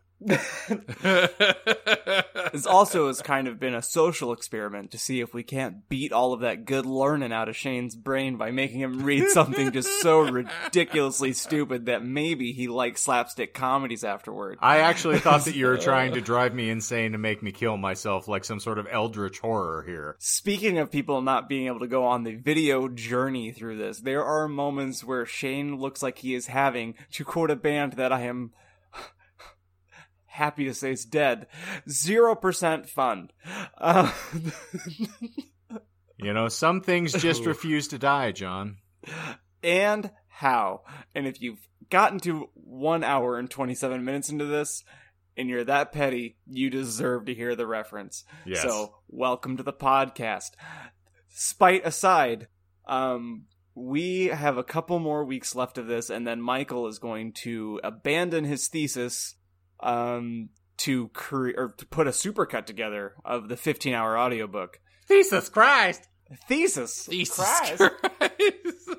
So when we're reading this, there's a couple important things to note, and I think I'm getting better at this pitch. You are every week. Yeah. So there's a couple important things to remember before we get into this segment. One, it's completely optional. You can stop listening if you want at this point. Yeah, you can. And no one's gonna blame you. Shane and myself, personally, we will definitely not blame you. You have to keep listening. I actually will blame you. I'm gonna be very upset if you don't. Stop. Okay. Here. Okay. Well, secondarily, we read everything exactly how it is written. Phonetically. And Michael has gone to painstaking lengths to take the original source material and then just, not to simplify it too much, but crudely put it into a script. I mean, he has to transcribe it and then fight Google autocorrect in order to make these misspellings live on the page. So, credit to him. It's tedious beyond belief. I broke Google. I broke it. It stopped recommending it, and I'm like, good. Stay down. Sit down. His Google ads and his Instagram ads right now is basically hooked on phonics. They just really...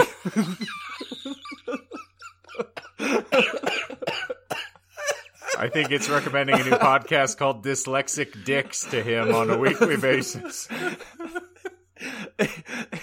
His Google is tapping out so hard. But anyhow, we/I/all of us figured that going forward, it kind of necessitated a little preface, because if you are new to the podcast or came in anywhere after the first time that we did it, it kind of just sounds like we decided to throw away the episode and just be nonsensical. But this is kind of a love note to a terrible thing that Michael brought to our attention. And as we talked about earlier, it's been referential since episode 2. Yep. So it's kind of something that we're going to finish out and just coincidentally finish out by our 1-year anniversary mark. So with no further ado, I think it's time that we fuck this pig. We finally get to conclude our season 1 arc with the telling of this ghastly tale. And John, you actually sounded very much like me introducing the show on episode 2. Yeah. So congratulations, you're catching up. Thank you. We're actually getting used to this 1 year in. What do you know? Ooh. So that will lead us trippingly up to the doorstep to hell that is previously on My Immortal. Chapter 35 takes acid flashback to a whole new fucking level as Ebony discovers that Draco's doppelganger is in the conmen room. Jesus. Believing first that Draco had joined her in Tim travel, and then discovering it was Luscious Lucius, or Lucian, as she calls him. And as luck would have it, Lucius just so happens to be in a band with Snape, Sirius, and James Potter, and of course, Sweet Satan, a.k.a. the Lodmort, the younger. Naturally, all of them are wearing good Kralotti t-shirts in the 1980s. So who's down for a little creative anachronism? You? Good, because it keeps coming. As luck would also have it, this hot goth youth group is missing a lead snigger. And as their previous vocalist committed suicide, as is the fashion for their kind. It seems like all talented vocalists kill themselves, which is why John and I are still living. Oh, I dig it.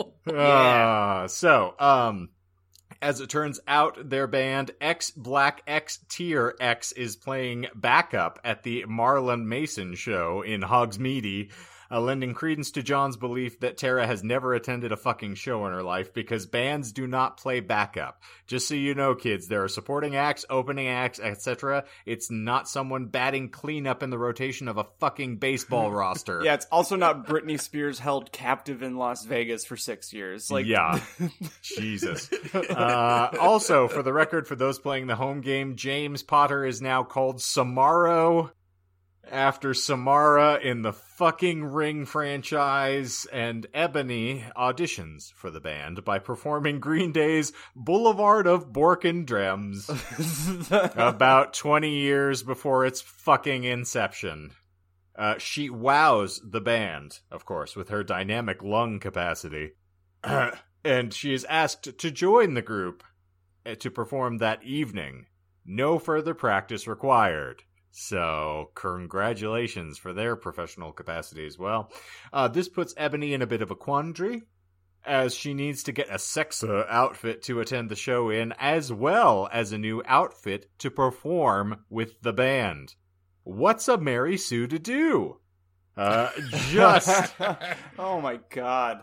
Just as she is lamenting this terrible travesty, Morty McFly shows up and arrives to offer her to take a ride forward in time in his special machine to end the chapter. Fucking hell. So, we then have chapter 36, which sees Ebony explain her plight to all of her contemporaries back in the future. Professor Sinister Travolvery is still slamming truth juice like there's no tomorrow. A group cutting session is proposed to commemorate her good fortune. And then Draco proposes that they brew up a love potion to assist Ebony in her dat rap efforts. Someone simply must have a vial of liquid luck in their possession because this meeting also coincides with fucking potions class. And as Snap is in Azkaban for kid diddlin', we are reintroduced to new professor, Cornelio Fuck.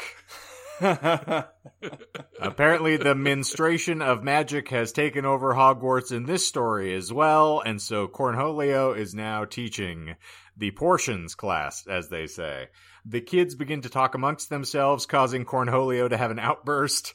They continue speaking, and he has another outburst and claims he's going to grab Rumbridge to assist in punishing them. Hairgrids is suddenly discovered attempting to slip Ebony an amnesia potion for no good reason. And we flash to chapter 37, wherein we slip into Draco's point of view as the spirit journey of these fucking chapters slides into the peyote stage. They bludgeon Hagrid to punish him for trying to slip her a Mickey. They decide to hold the amnesia potion themselves to help Ebony somehow more readily seduce Satan. And then go looking for Professor Sinister. They discover Tom Rids magically in the professor's office, who just apparated there to give Ebony some fucking clothes, because congratulations, this is how life works. They next discover a sign on the wall, as is in keeping with the Potterverse, to indicate that Professor Sinister has been sent to Azkaban for being too goth. This is a real thing. Bitch. Yeah. Goddamn. Or Quabdam. And she has been replaced by Dumbledore. So he arrives just in time to accost them for being in his orifice, and Ebony escapes by jumping back into Morty McFly's Tim Machine, which gives her a flash forward to Professor Slutborn's office in the daft past. She gets into an argument with Slutborn about who's, got rightful claim to being there, and then excuses herself by saying, "Oh, sorry, I just thought that was the classroom." And he tells her, oh, fine, you can go. She then walks out of the orifice and finds the band waiting for her. X Black X Tears X. And she asks them, of course, where Satan is, and she's told that he's coming. Like, coming. Coming, lols. And soon, Satan arrives. They leave the band behind to go to the concert, and that brings us to our current state in Chapter 38. Wait, hold on. We need the intro as performed, all that other Son stuff. of a whore. And I need to put in that music somewhere. Action. We bring back My Immortal, as performed by the Disinformed Podcast Cast. Chapter 38. Satan and I walked to his car. It was a black car with pentagrams all over it. On the license plate said 666, just lick Draco's car. I went in it, seductively. Stan started to drive it. We talked about Satanism. Lol, he was named after Satan. Cooting, music, and being gothic. Oh my Stan. Gerard is so fucking hot. One. Volksamort agreed as we smoked some weed. Parenthetical. Cars by grease are hot. They are so sensitive. I love them. Lol. Goes fucks a by guy. Lol, I totally decided not to commit suicide when I heard Helena. I said in a flirty voice. Hey, Satan, do you know the cure for when people are addicted to Volsmart serum? Well, He thought. I think you have to drink vampire blood. Suddenly, Volksamort parked Dakar behind a Blake movie theater. Satan and I walked outside. We went into the movie Tether, where they were showing The Exorcist. In it, a boy and a girl were doing it. Suddenly, a serial killer came. Lol. Satan and I laughed at the blood cause we're sadists. While Satan was watching da movie, I had an idea. I took Satan's Gothic Black Nightmare Before Christmas cigar sexily from his pocket and put some amnesia potion in it. I put it Blake in his Blake Emile the Strange bag. Satan turned around and started to smoke it. Blake clouds with red pentagrams in them started to fly around everywhere. OMG! One. Satan said, jumping up. I gasped cause I was afraid head noticed. Anabi, guess what? I knew that the amnesia had worked. Amnesia potion has not been invented yet, so it will not work. He said. Too bad, because I wanted to use some on you. Cool. I raised my eye, suggestingly. And then he talked of my clothes sexily, and we started to make out. I talk of his shit. He had a six-pack. Just lick Gerard way. One. We Frenched. Excuse me, but you are going to have to leave. One. Shooted the lady behind us. She was a prep. Fuku! 1-1. I said. Suddenly, I attacked her, sucking all her blood. No! 1. She screamed. All the preps in the theater screamed, but everyone else crapped, 'cause Satan and I loked so cute together. Satan and I started to walk outside. ZOMG, how did you do that? Voldemort asked in a turned-on voice. I'm a vampire. I said as we went into the car. Seriously? He gasped. Yeah, seriously. I said, drinking some beer. Satan started to drive the car. I smelled happily. It's too bad we didn't get to see the rest of the movie, don't you think? Yeah. I said as we kized passively. Satan parked in a Blake driveway next to the place where Draco and I had watched GC for the first time. We went inside where Marilyn Mason was playing and started to mosh. Lol. And the people, now you've gone too far. Juice Christ Superstar! 111. Screamed Marlon on the stage. We did the devil fingers. I started to dance really close to Satan. He was so schmexy. 1. He looked at me all emo with his gothic red eyes, and he looked exactly like Mikey Way. I almost got an orgasm. 1. Suddenly, Marilyn Mason stopped singing. I would like to present X Black X Tear X 1-1. He said. I ran on stage. Lucian, Samaro, Snap, and Hades were there. They started to play their instruments. I got on Stag. Well, if you wanted honesty, that's all you had to say. 1111. I sang. Parenthetical.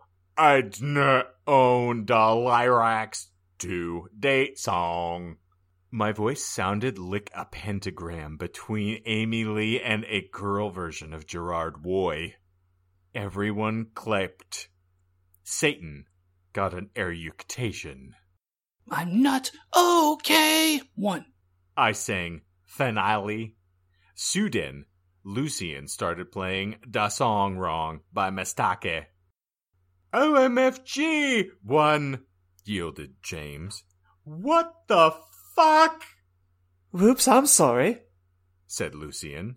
You fucking asshole! 1, James shooted angrily. You guys are such prebs. 1-1. Snap said. Come on, it was a mistake. 1. Yeah, it's not his fault. 1-1, said Sirius. No, he ruined the fucking song. 1, yelled Samaro. You guys stop. 1-1. I shouted angrily, but it was too late. They all began to fight. Suddenly, Samaro took out Hai's Nife. OMFG, no! 1-1. Shouted Lucian, but it was too late. James tried to shoot off his arm. And then I jumped Sexilt in front of Dabulat. 1-1. No! 1-1. Yielded everyone, but it was too late. Suddenly, everything went Blake. Holy hell, gentlemen. I'm All not right. okay. I promise. Well, if you wanted honesty, that's all you had to say. Indeed. Can I just kill everything old enough to die and some that aren't? Yeah, I feel like maybe you should hold on to that rage, because I feel like this ending chapter is going to be the final... It's not... Yeah, well, I mean, the ending for this week, yes. Yes. All right, so this brings us to the glorious and famed, or infamous, Chapter 39, entitled... Was this the actual title? Yes. Oh, how fantastic. I am a trolling Gene Ios lulz. Script writer's note. This is a very odd chapter. The first half was written by a troll, and the second half is also posted as Chapter 40. I will do my best to make clear in this chapter and the next when this troll author is talking, but honestly I bet you can easily figure it out as the typos decrease substantially. Additionally, I will include the troll author's note for reference as dialogue. There's also air quotes in the troll mention. Yes. Just because of my own theory, but... All right. As we have well established, Michael believes that this is Tara, who just got disgusted with the whole process and decided to change it up a bit. Yes. All right, so, Chapter 39. Disclaimer.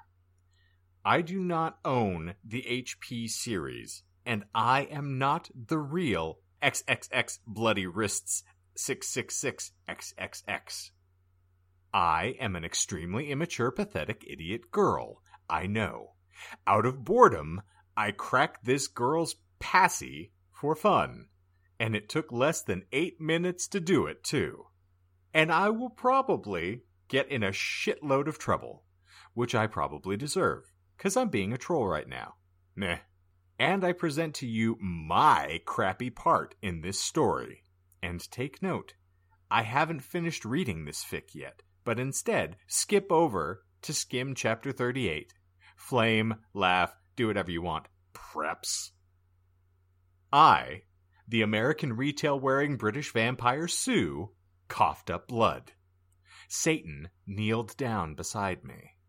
No, don't die. I gave him a rueful smile. I'm sorry. It's something I had to do to fulfill my duty as the noble Gothic Mary Sue. Satan sobbed. I love you, Ebony. I love you, the number 2. I'll see you in hell. I mumbled, already finding my surroundings fading to black. Bloody Mary Smith suddenly popped into the room for no apparent reason. She frowned when she realized the room was oddly silent, but at the sight of Ebony's lifeless body, she screamed. Her face became pale with horror.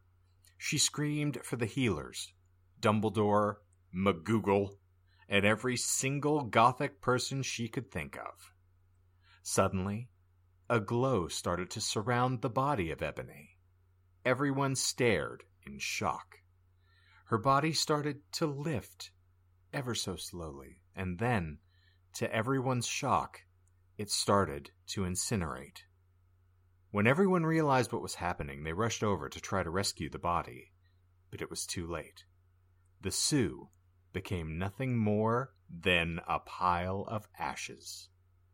A loud resounding of everyone bellowing, No! filled the room. A flash of white light from the ashes then started to bounce around the room. Everyone cowered in fear and were temporarily blinded.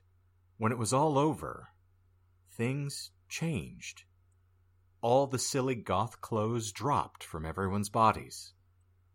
I will refuse to explain how the hell that happened. And in their place, clothes the characters would normally wear in canon appeared on their bodies.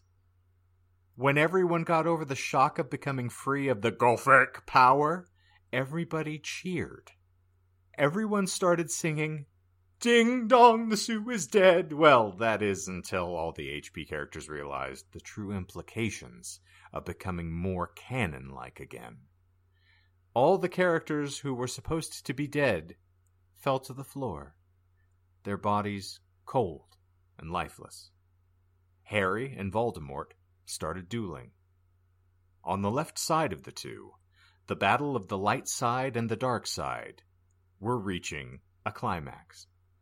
And, because the replacement author also likes to screw around with canon, Draco and Heroine fled the scene and got married. Meanwhile, down in hell, Ebony shed a single tear because of her current situation. A situation that would live on for all eternity, or at least until the end of fanfiction time. She lost it all, but she knew she had to remain strong. Nothing would ever break her down. She looked down over her pale body and frowned. Where are my emo clothes? She asked herself in confusion. And then it occurred to her.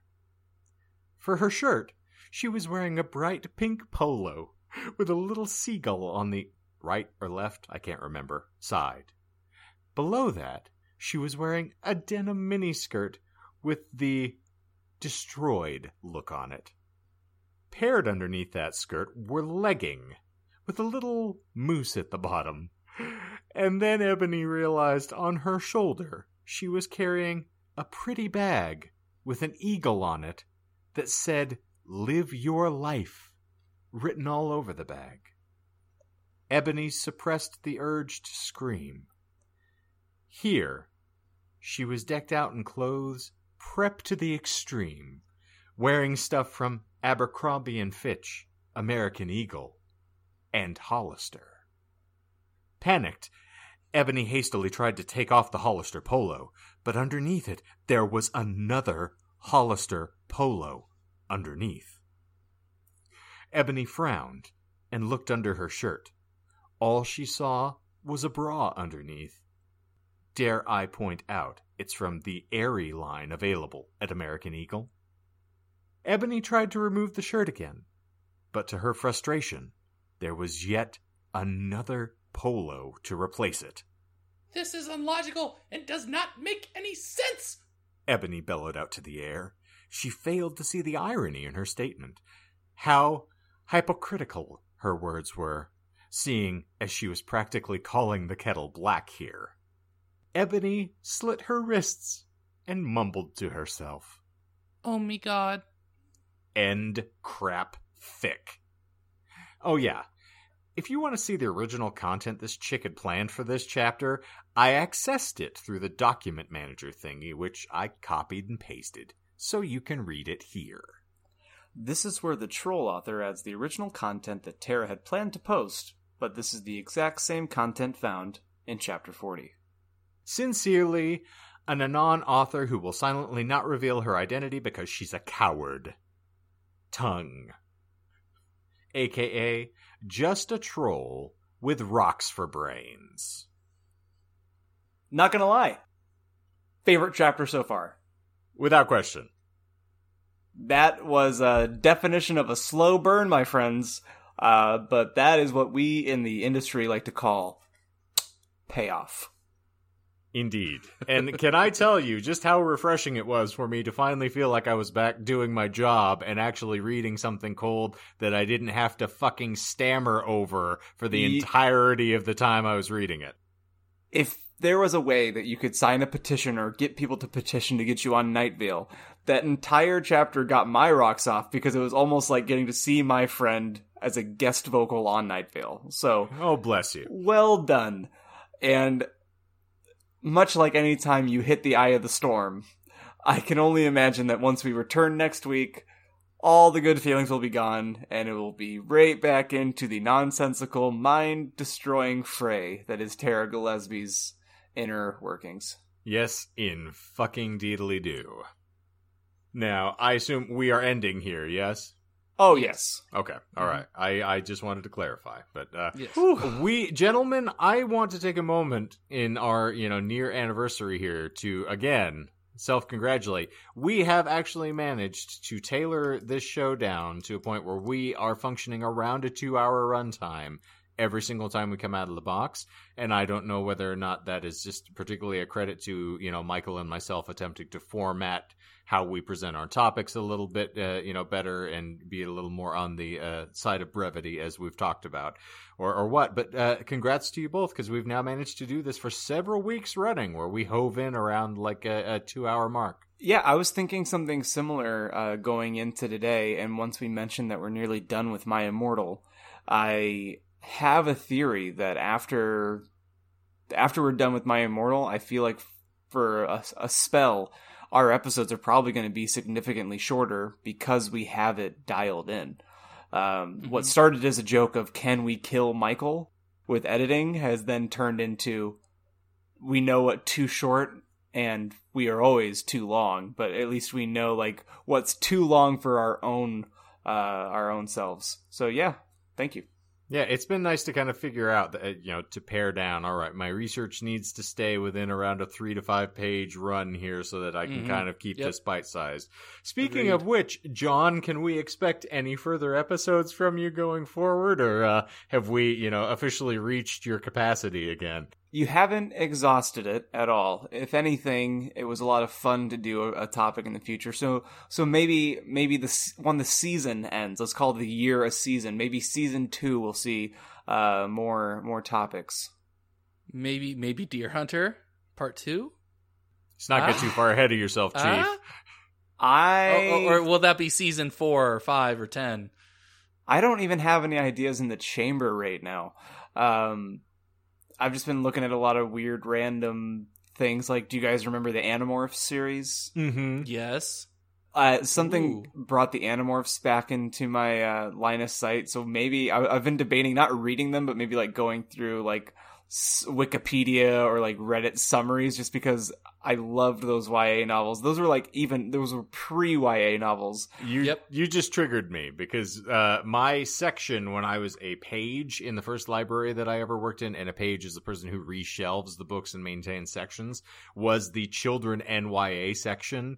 And I had to reshelve so many of those Animorph books, and they were constantly just being pulled off because some kid's like, ooh, ego, and runs off with it, and they would just disappear, and I'd have to go get them and bring them back.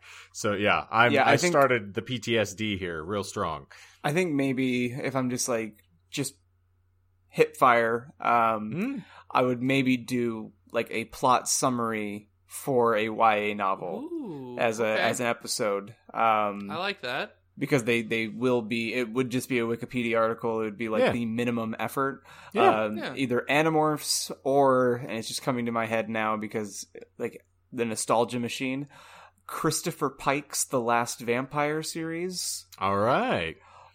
Which Christopher Pike was, I think, stepping stone into actual horror novel writing for me. Even though it was framed as a YA, it was really like, to my adolescent brain, very sexual, very bloody, and very like, I think Becky talked about it recently with me, where her parents, like mine, were really restrictive on what we could watch as kids. But the caveat, and it applies to her, not to me, is that they would let her read anything that she wanted. Like, can't watch anything that you want, but somehow they thought that books wouldn't be worse. Yeah, reading is less subversive than somehow watching it manifest. But that is absolutely not the case, because usually your imagination is going to do far worse things, especially with the amount of material out there. But that was what Last Vampire was for me. Nice. But anyway, maybe let's call it season 2.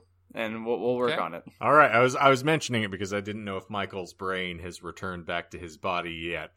So I can do something. All right. I just want to make sure I have at least he's moved. A couple... He's getting acclimated to the new surroundings. So yes, but I have at least 2 separate topics that I can do. I think I'm leaning towards one. Allow me to finally manifest something that I've been holding on to for a long time, so that John, the Tony Stark of this crew, and me, the Captain America of this crew. John, you're not the one to throw yourself down on top of the grenade. You're not going to lay down on the wire so that your buddy can crawl across it. You're just going to let Michael flounder in the breeze while his brains are scrambled egg and have to come up with a topic for next week to present. It's really well done, John. I admire you for that. Thank you. He shouldn't have killed my parents. to go with your analogy. He's got you there, Shane. Or metaphor, rather. He's got you there. Well, I did kill his mom repeatedly, night after night, for a good long while, so I understand. She needs a break. I'm trying to break it. That's why I keep hitting it so hard. And now, with that hip-crippling dismount, I think that has wrapped this episode up like a condom on a cock. And we thank you all for being here, as per usual.